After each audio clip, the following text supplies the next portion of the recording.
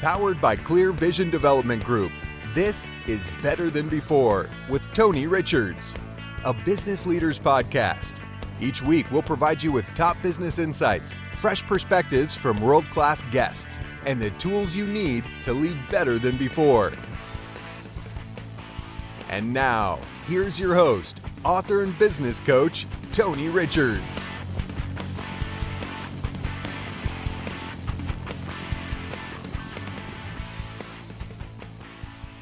Welcome to Better Than Before, the show that just doesn't get released. Sometimes it escapes.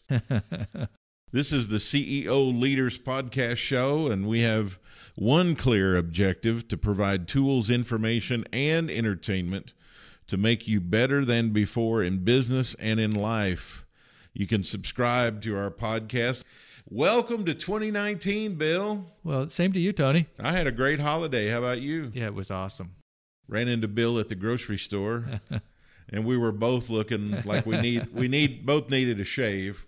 Yeah, I didn't want anybody to see me that day. But hey, that's okay. That's what vacation is for. You're supposed to look like Tom Hanks in that movie where he gets marooned on the island. Yeah, that's exactly how I looked too. It was pretty rough. If we start looking like Wilson, now we're going to have a problem. But I want to invite you to visit our website, clearvisiondevelopment.com. We post new stuff almost every day, and our blog has over 400 posts on leadership and business. And every week, we release a new podcast on Tuesday. We release a new video or audio on Thursday. We have a guest blog on Wednesday, and I write a new original post every Friday. And while you're on the website, you might as well subscribe to our Monday Morning Memo e-newsletter. And you can get big ideas straight to your inbox every Monday morning. Insights, quotes, best practices, and a whole lot more. That's all available at clearvisiondevelopment.com. Did you watch much football over the holiday? You know what? I really didn't watch a whole lot of football. No? Well, if you didn't watch much football, you probably didn't see our first story. The University of Texas mascot, a 1,700-pound longhorn steer named Bevo, knocked down the barricade at the Sugar Bowl in New Orleans and charged toward Georgia's mascot, the bulldog named Uga. I saw this when it happened on television. I'm like, oh my God, we're going to see somebody get killed right here on live TV. Wow. Because this longhorn steer is going to skewer somebody. But the English bulldog, which had a bright red Georgia sweater, was quickly pulled out of harm's way. But Bevo's head and horns appeared to make contact with several people, including a couple of photographers who scampered, nice verb, scampered out of the way or were knocked down. And Bevo was quickly restrained, and there were no reported injuries. The incident, which took place about an hour after kickoff, was caught on video and has become a sensation on social media. Ricky Brennis, Bevo's official handler, says the steer was simply agitated because he wanted to walk around. And Texas won that game 28-21. So in other news, the government shut down. How many times do you think the government has shut down since 1976? Oh, good question. I have no idea. October the 1st, 2013, it was shut down for 16 days. December 16th, 1995 is the longest so far at 21 days. November 14th, 1995, 5 days. October the 1st, 1979, 11 days. October the 1st, 1978, 17 days. December 1st, 1977, 8 days. November 1st, 1977, 8 days. October 1st, 1977, 12 days, and October the 1st, 1976, 10 days. Interesting. So the longest duration was 21 days under Bill Clinton, December 16th, 1995. And so if it lasts until this coming Saturday, the 12th of January, the government shutdown would break the all-time record. Wow. The unskilled labor force is in the news. The employment gap has never been wider. The unemployment gap has never been narrower. So The unemployment rate in November dropped for those without a high school diploma and high school dropouts and edged higher for people who were more educated. The recovery is consistently helping less educated workers find jobs, but cracks are beginning to show in industries like manufacturing, which are likely to hire them. The tightest labor market since 1969 is forcing companies to consider workers they may have overlooked when the unemployment pool provided more options. Walt Disney and Yum Brands, just to name a few, are offering upfront college tuition for their less educated employees, reversing the norm that requires workers to get the degree before launching a career. This is all in the Wall Street Journal a couple of days ago. That's pretty cool. I just get tired of hearing about big business being bad, and here we got a couple of large companies, Walt Disney and Yum, a couple of the largest companies in the world, offering to send some of their employees to college. Pretty awesome. All right, Bill, so online dating. What's your thoughts about online dating? I have not had any success with online dating. So you have done it? I've tried it. Well, do you think it would have been better if you would have had video? Probably. So now this is a new frontier for online dating. CEO of Match Group Incorporated, Mandy Ginsberg, says, including Tinder, Hinge, OkCupid, Plenty of Fish, and LDSplanet.com, this was also in the Wall Street Journal, video, Mandy says, is going to play a role, whether people ultimately meet face-to-face, which I hope they do. Even having that connection and that video connection is going to be really important. We need to look in each other's eyes. Oh, I got to read this with feeling. We need to look into each other's eyes, and we need to be able to share each other's lives, even if it's for 5 minutes. I guess that would make it awkward, though. I mean, if you're on video with somebody online, you'd have to say, yeah, I don't think this go. Well, it's cheaper than dinner. Yes. The most distant outer space object ever observed. Ultima Thule, observed on Tuesday by a NASA spacecraft 4 billion miles from Earth, is the most primitive object ever studied closely by a spacecraft. It is thought to be comprised of the building blocks of early planets, measuring about 19 miles from end to end. And researchers hope this discovery will provide new data about how planets, and maybe even the Earth, might have formed. China reached a milestone in space exploration last week, landing a vehicle on the far side of the moon for the first time in history, the country's space agency announced. Yeah, I saw that in the news. And then finally, the stat of the day, which has become a nice regular feature here on Better Than Before. Coming up, by the way, we're going to talk about Facebook. So we have a nice little segment we're going to dedicate to Facebook. And I know we talk about Facebook a lot, but hey, they make news. Yeah, they are. Right? I mean, they're a very influential company, and almost everybody we know kind of interacts with Facebook. So I'm going to talk about what Facebook knows about you. You'll kind of know if you're a participant on Facebook, what you might be giving up. And I think you're going to talk about some of the data and stats that they release. Right. It's their marketing aspect of what they do. We're going to talk about that in our next segment. And then in our business and leadership lesson today, in our third segment, I'm going to be talking about how you can improve your priority decision making. So if setting priorities and making decisions around those priorities is important to you to get better in 2019, I'm your guy. So, stat of the day, research participants who had been induced to plunge their hands into ice water subsequently took 73% more pieces of candy from a bowl than those who hadn't experienced pain. This team was led by Brock Bastian at the University of Queensland in Australia. Their reasoning is, because people perceive pain as a form of punishment, they respond by feeling entitled to give themselves a reward after, particularly if they believe the pain was unfairly inflicted. Interesting. Now, if I run out of candy early this Halloween 2019, I'm going to know you parents have shoved your kids' hands into ice water before you came to my house. That ain't cool. Better Than Before is sponsored by University Subaru. From here, been here, always will be here. University Subaru, your truly locally owned dealer. We'll be right back with Facebook as the topic next on Better Than Before. Hi, I'm Dave Drain. And I'm Dan Burks. And we're the owners of University Subaru.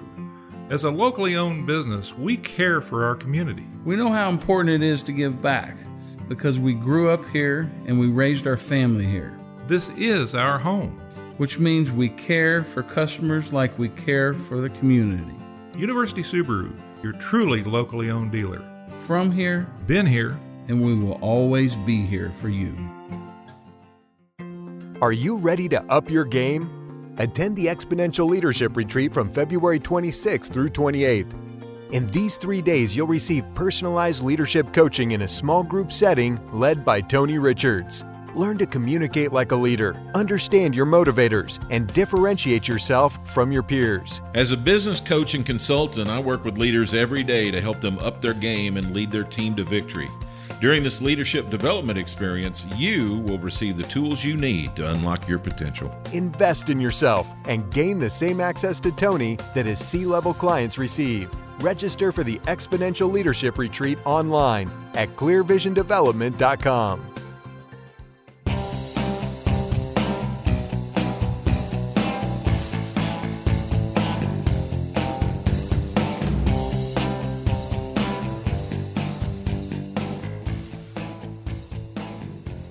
Welcome back to Better Than Before. I'm your host, Tony Richards, along with producer Bill. How long have you been on Facebook? Maybe 7 years. So this would be my 11th year on Facebook. Really? You know, at Facebook, people advertise on Facebook. You're aware of that, right? Oh, sure, yeah. Yeah. We have advertised. Well, what you may not know is that they have been inflating their numbers of people that are watching videos and reading advertisements. And I can't believe everything that I hear on advertising. well, not so much that, but they're inflating the statistics, the metrics that you would get if you placed an ad and the number of clicks that people are clicking on. So if I pay some money to run a Facebook ad and then I get my count back from them about the amount of people that I reached, I may not be able to count on that 100%? Pretty much, yes. There's a group of small advertisers that are suing Facebook, and they filed a suit back in October.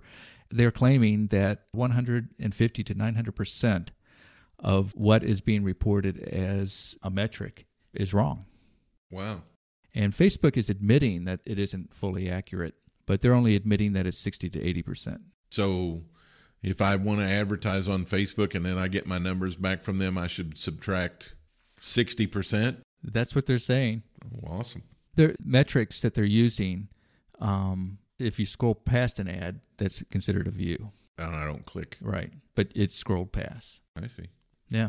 So it scares me, really, when I think about it. I've been on Facebook for 11 years. Right. And I've put a lot of stuff on Facebook. I wouldn't say I've put a lot of just highly personal stuff on Facebook, but the thing you need to realize is you may think you're the most cautious person in the world who's on Facebook, but their dossier on you is going to be pretty thick and hefty. So where does your Facebook presence actually begin? When you create a Facebook account, they're going to ask you for your name and your birth date, along with a phone number or email. Then there's all the information you give Facebook as you fill out your profile. So where you went to school, your current and past occupations, relationship status, hometown, current city. I never put my physical address in there. The other stuff I have, birth name, website, and social links. Well, I think I've got the Clear Vision website in there. I don't know that I have any other links to like there's not a link to my LinkedIn profile or my Twitter account, I don't think. All of this stuff, though, forms the core of the profile Facebook uses to give you advertising. Right.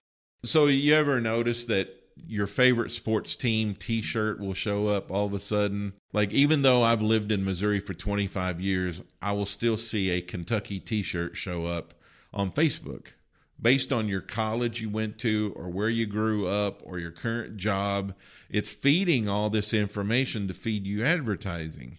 So Facebook has near total awareness of every move you make on the website or on its apps, including this list: when you log in, how long you spend online, where you're logging in from.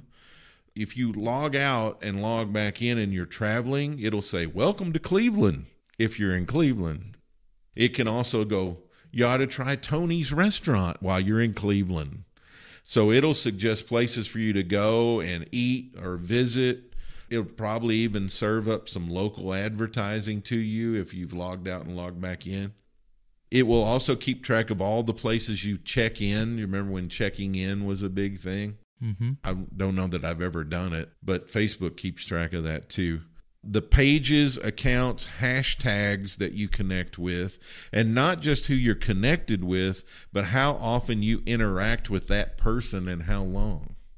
Oh, interesting. If you choose to upload your phone book or your call history, it keeps track of that.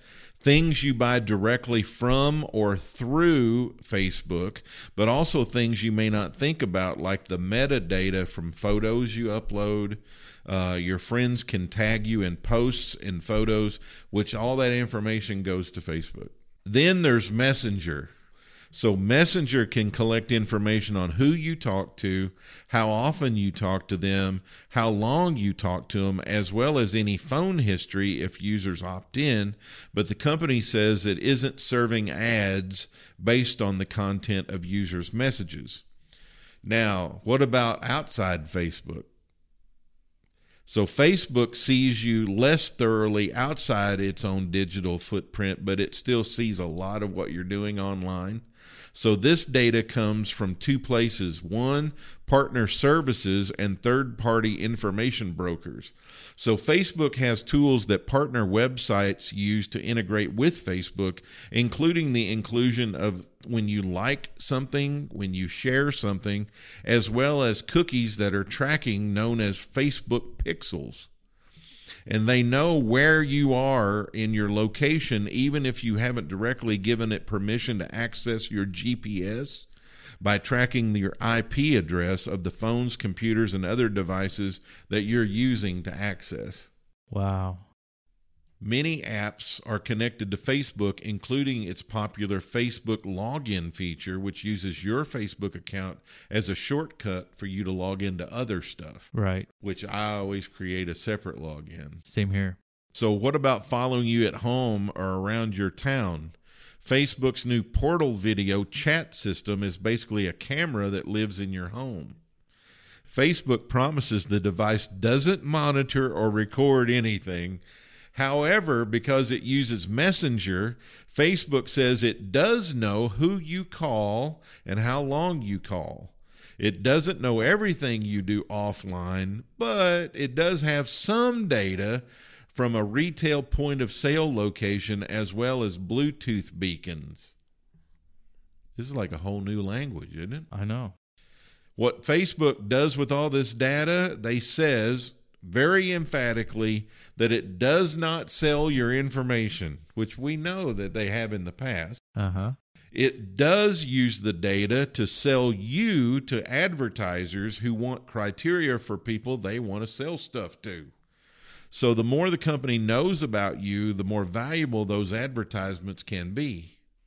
It also uses the information to enhance its social graph, which it uses to build new features and products and to power its suggestions of, hey, here's some people you may know. What Facebook does not know about you, they insist that it does not monitor your phone calls or secretly record you via microphone, despite long-running suspicions by people to the contrary. Interesting. But how can I trust you?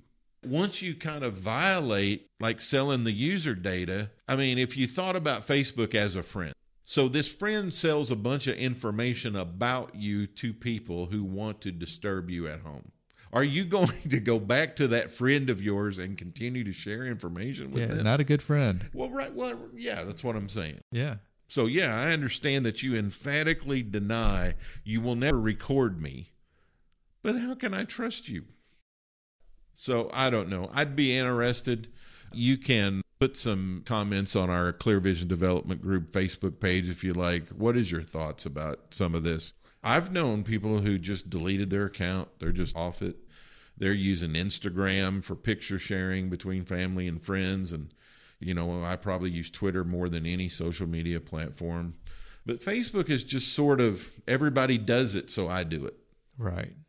I'm probably not what they're looking for. I'm rarely on Facebook. I guess it might be a little biased, but I think I'll put up a Twitter poll about this. Oh, yeah.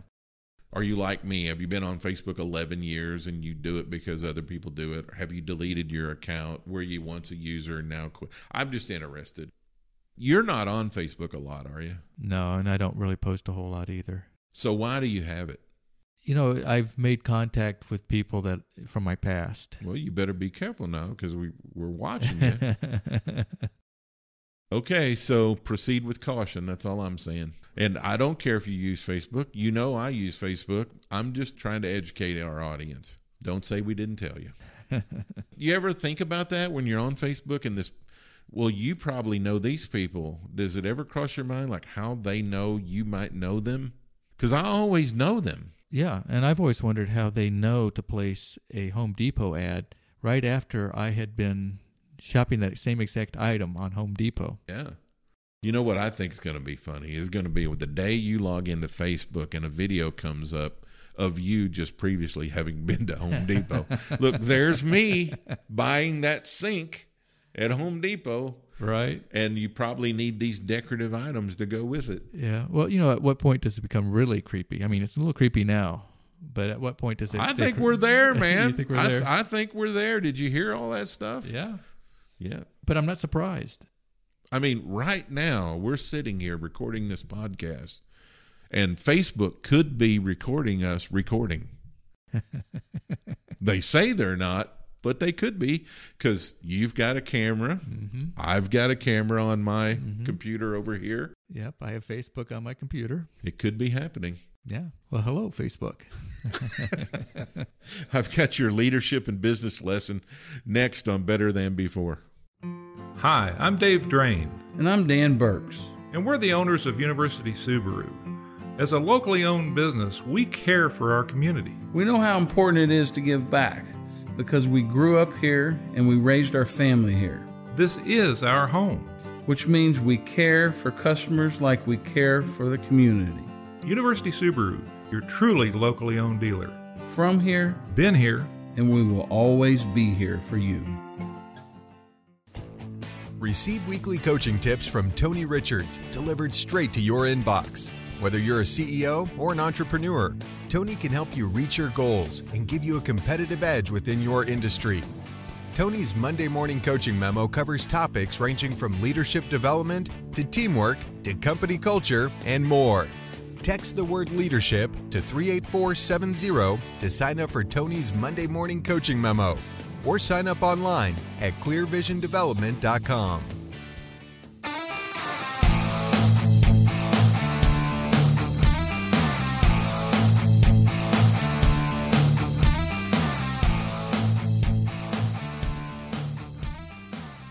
Welcome back to Better Than Before. It's time for our leadership and business lesson today, and I want to talk to you about priorities and decision making. So 2019 is right here upon us. This is the time where people are putting their strategic plans together. I thought I would go over how to develop your priority-based decision making. So I've broken it down into 3 components and then some individual items under each of the 3 major components. The first thing is, what is a priority? You may not realize this, but priority means one. It doesn't mean many.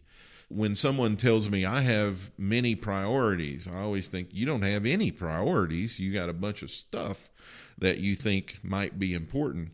Number 1 is decide on the important, not the convenient. Just like you got to be diligent and have the right kind of insight to ensure you're not working on yesterday's priorities, it takes a lot of practice to get this right, to learn how to set those rock solid, really important items that we call priorities. And one of the biggest challenges for leaders is accurately prioritizing work that's really going to matter over the next several weeks, months, quarters, and over the year.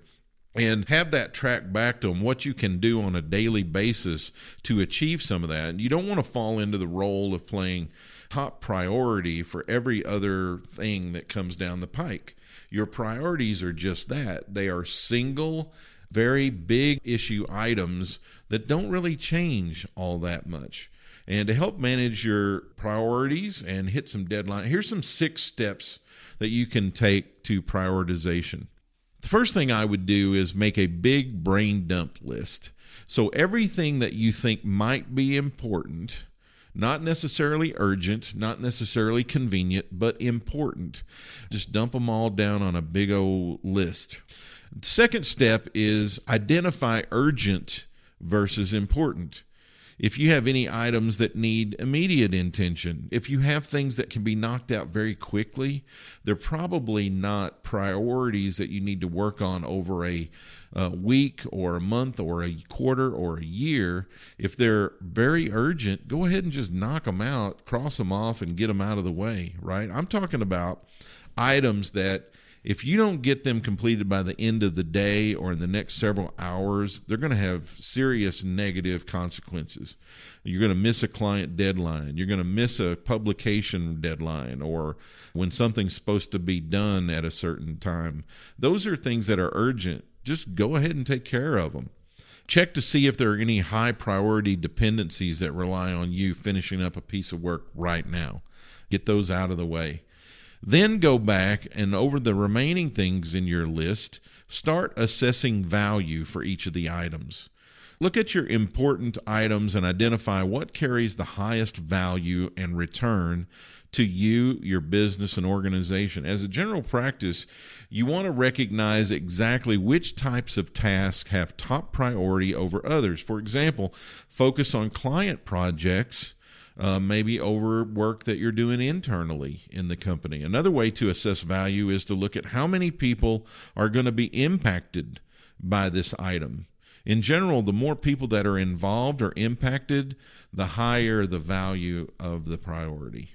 Number 4 step, put them in order according to difficulty. Now, this is one of the most challenged things in my coaching. I want you to start with the one that's going to take the most effort.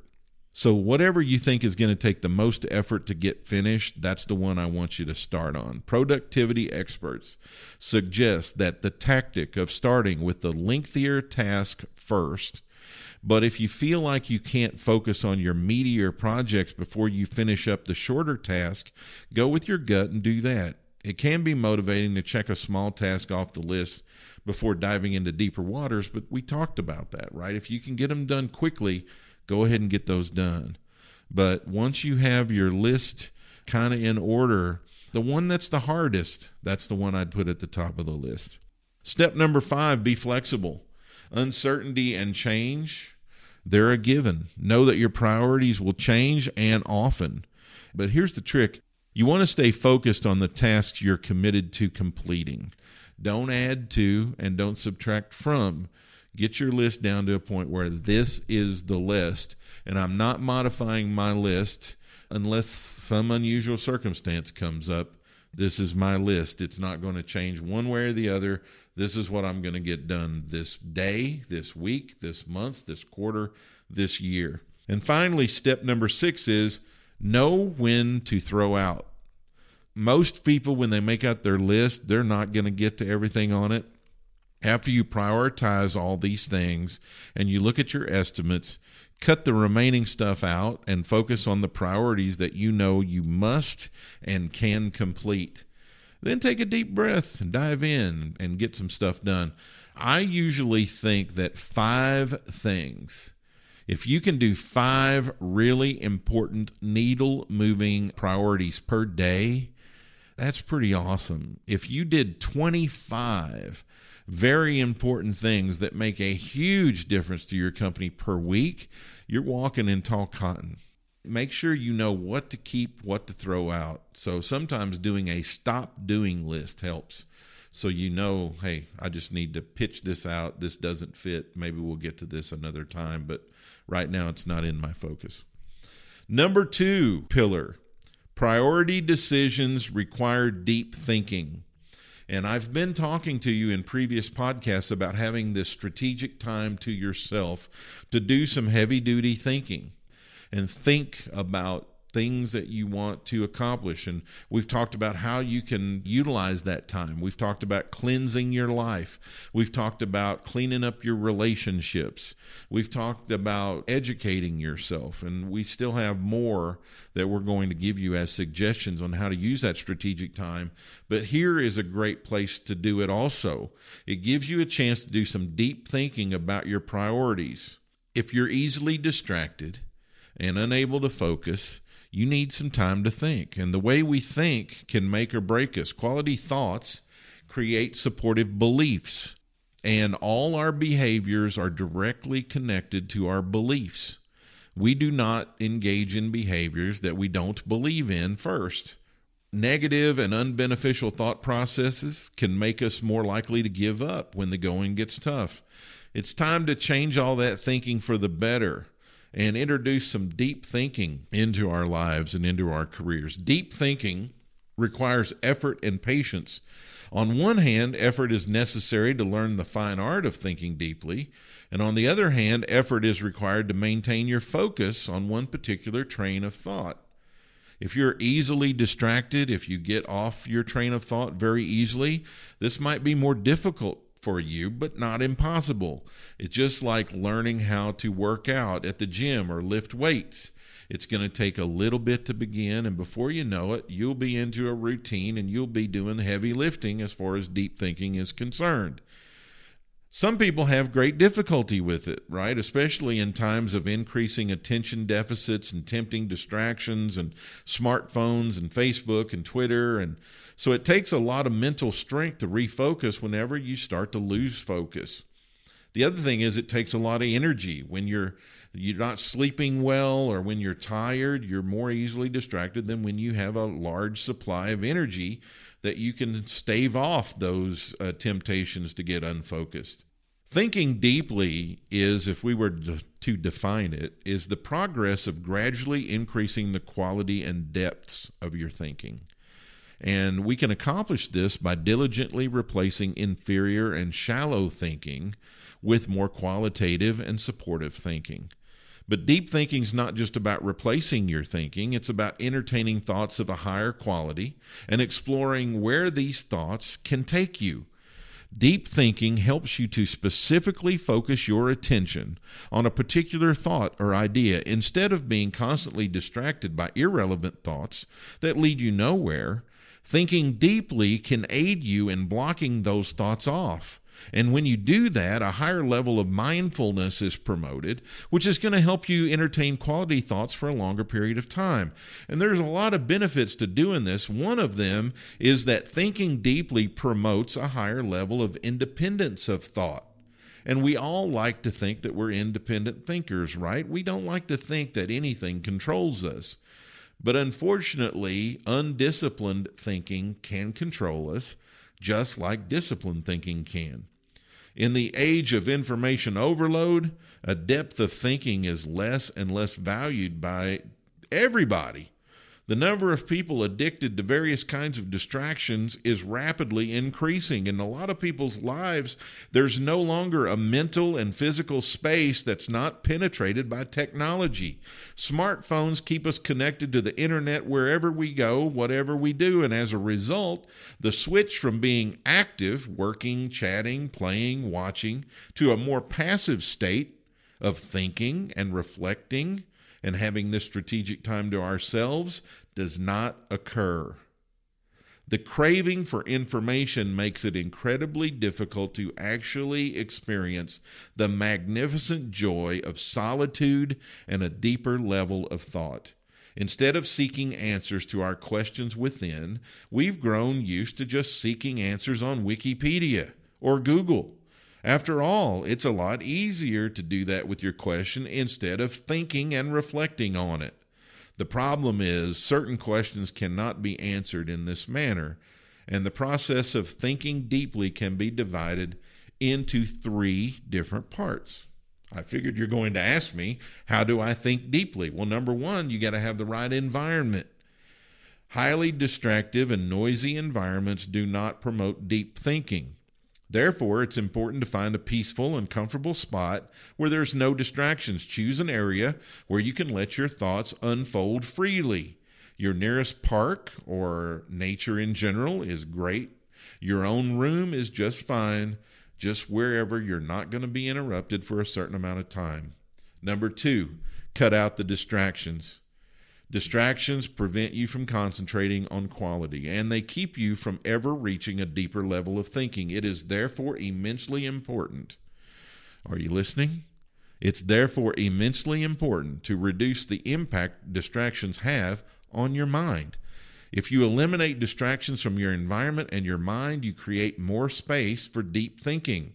Some distractions can be easily removed, such as your smartphone, which you can lock away or turn off. Other distractions are more difficult to control, as they require a certain level of mental strength. This is the case with surfing on the internet. It's going to take a little discipline to seek only what you need on the internet without getting distracted. Mental distractions retain our thinking processes on the surface level, which prevents us from ever exploring the depths of our minds. While most people understand that television and technology gadgets distract us, they neglect that there are other distractions that are just as destructive. Basically, everything that doesn't encourage your own individual deep thinking can be a distraction. Every piece of information we simply pick up without thinking about it is a meaningless distraction. You ever know those people when you walk by their computer and you look at their internet browser and there are 16 tabs open? Well, they started on one tab and then they opened a new window and another new window and another new window and another new window, and they're down 22 rabbit holes. That's what I'm talking about. Number 3 step to deep thinking is practice builds your concentration muscle. Removing distractions from your life provides an important fundamental item for deep thinking. This alone is not enough. It is important to build upon the fundamental strong framework by learning to concentrate, which is going to help you cultivate deep thinking. Without being able to concentrate yourself, you're going to lose focus. Concentration helps you maintain your focus on a specific thought or idea without allowing mediocre or irrelevant thoughts to interfere. What if you made that a goal for 2019? I'm not going to think irrelevant or mediocre thoughts. Sounds painful to me. Concentration is difficult to come by, so you're going to have to work at it. You can't simply will yourself to be more concentrated. You can't just sit there and say, I will concentrate more, I will concentrate more, I will concentrate more. Concentration must be developed. It takes practice, dedication, and effort to increase and develop your concentration muscle. So the 3 pieces to deep thinking is create the right environment, cut out the distractions, and practice building your concentration muscle. We've learned how to set priorities. We've talked about introducing deep thinking in at number 2. And number 3 is just a proverb I want to share with you. Successful people make decisions quickly and change them rarely, where unsuccessful people make decisions slowly and change them often. Many times we call them wafflers. They waffle back and forth. And it takes forever to decide, and they change, and they modify, and they change, and they modify, and they change, and they modify. Whereas some people just like, okay, that's my decision. Let's go with it very quickly and rarely change. So there are a couple of items I want to share with you on this. Number 1, set your priorities. And if you've got more than 5, you've got too many, right? Number 2, get your thinking right. We talked about that, how to increase your time of developing your mind and disciplining it to do some really good thinking. Number 3, Get a realization of control. It's important to focus on what's in your control. When you get distracted worrying about things that are outside your control, it's going to drive you nuts. It's going to create delays. It's going to cause you to waffle.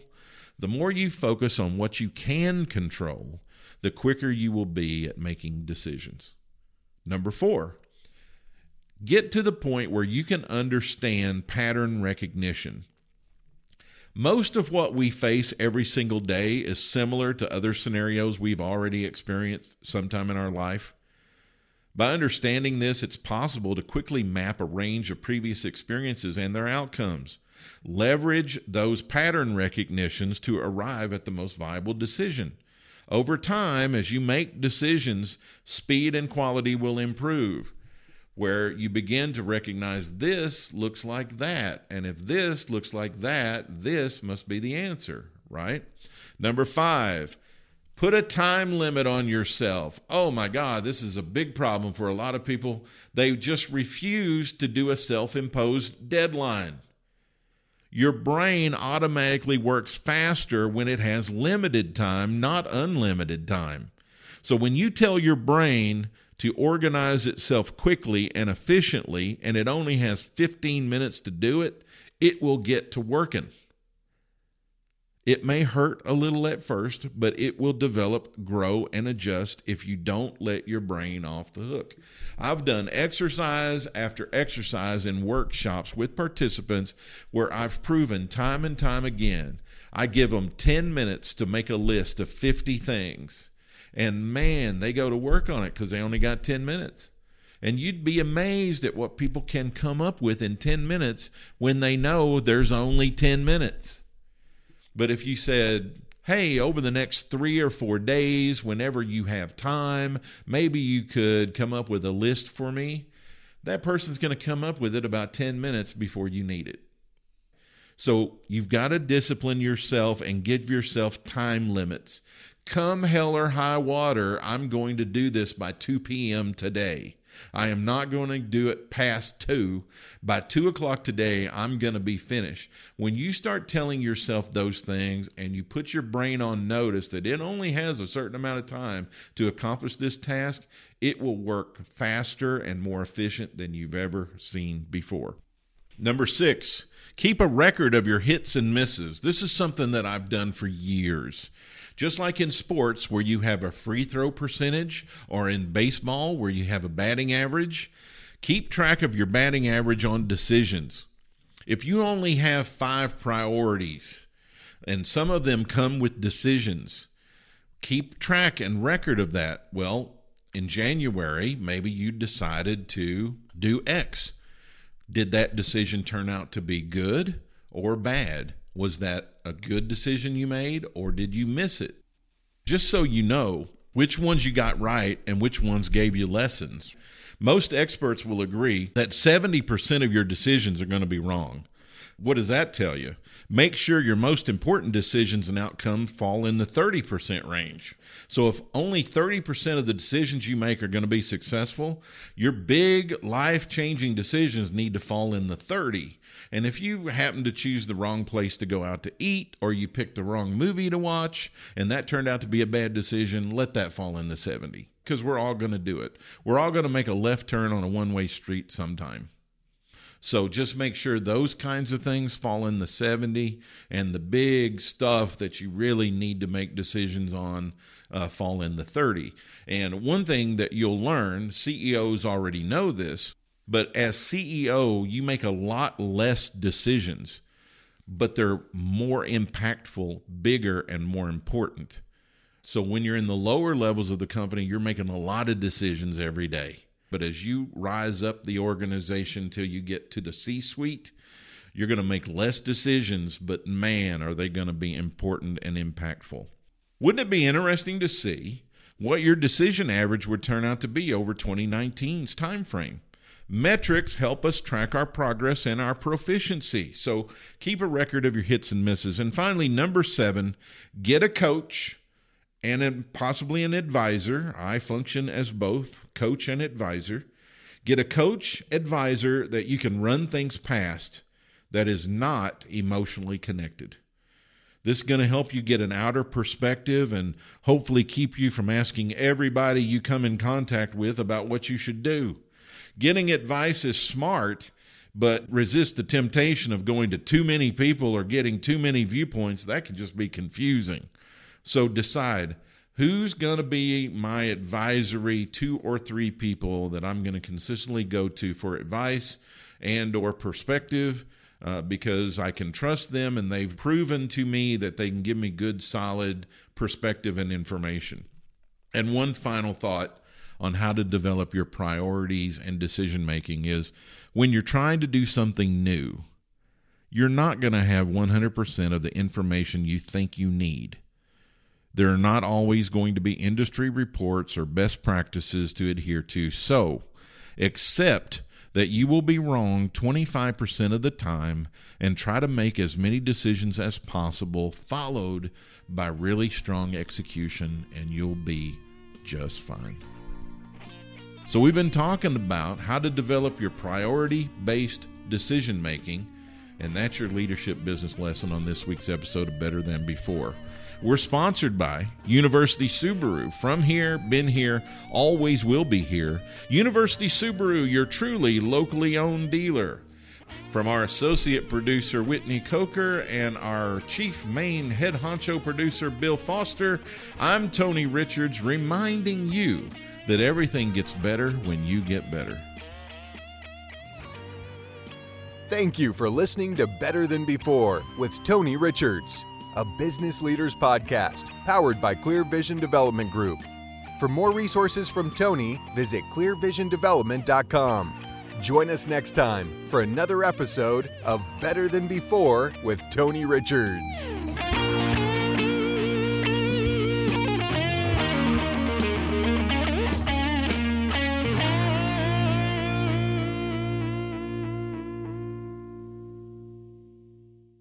This podcast is a part of the C-Suite Radio Network.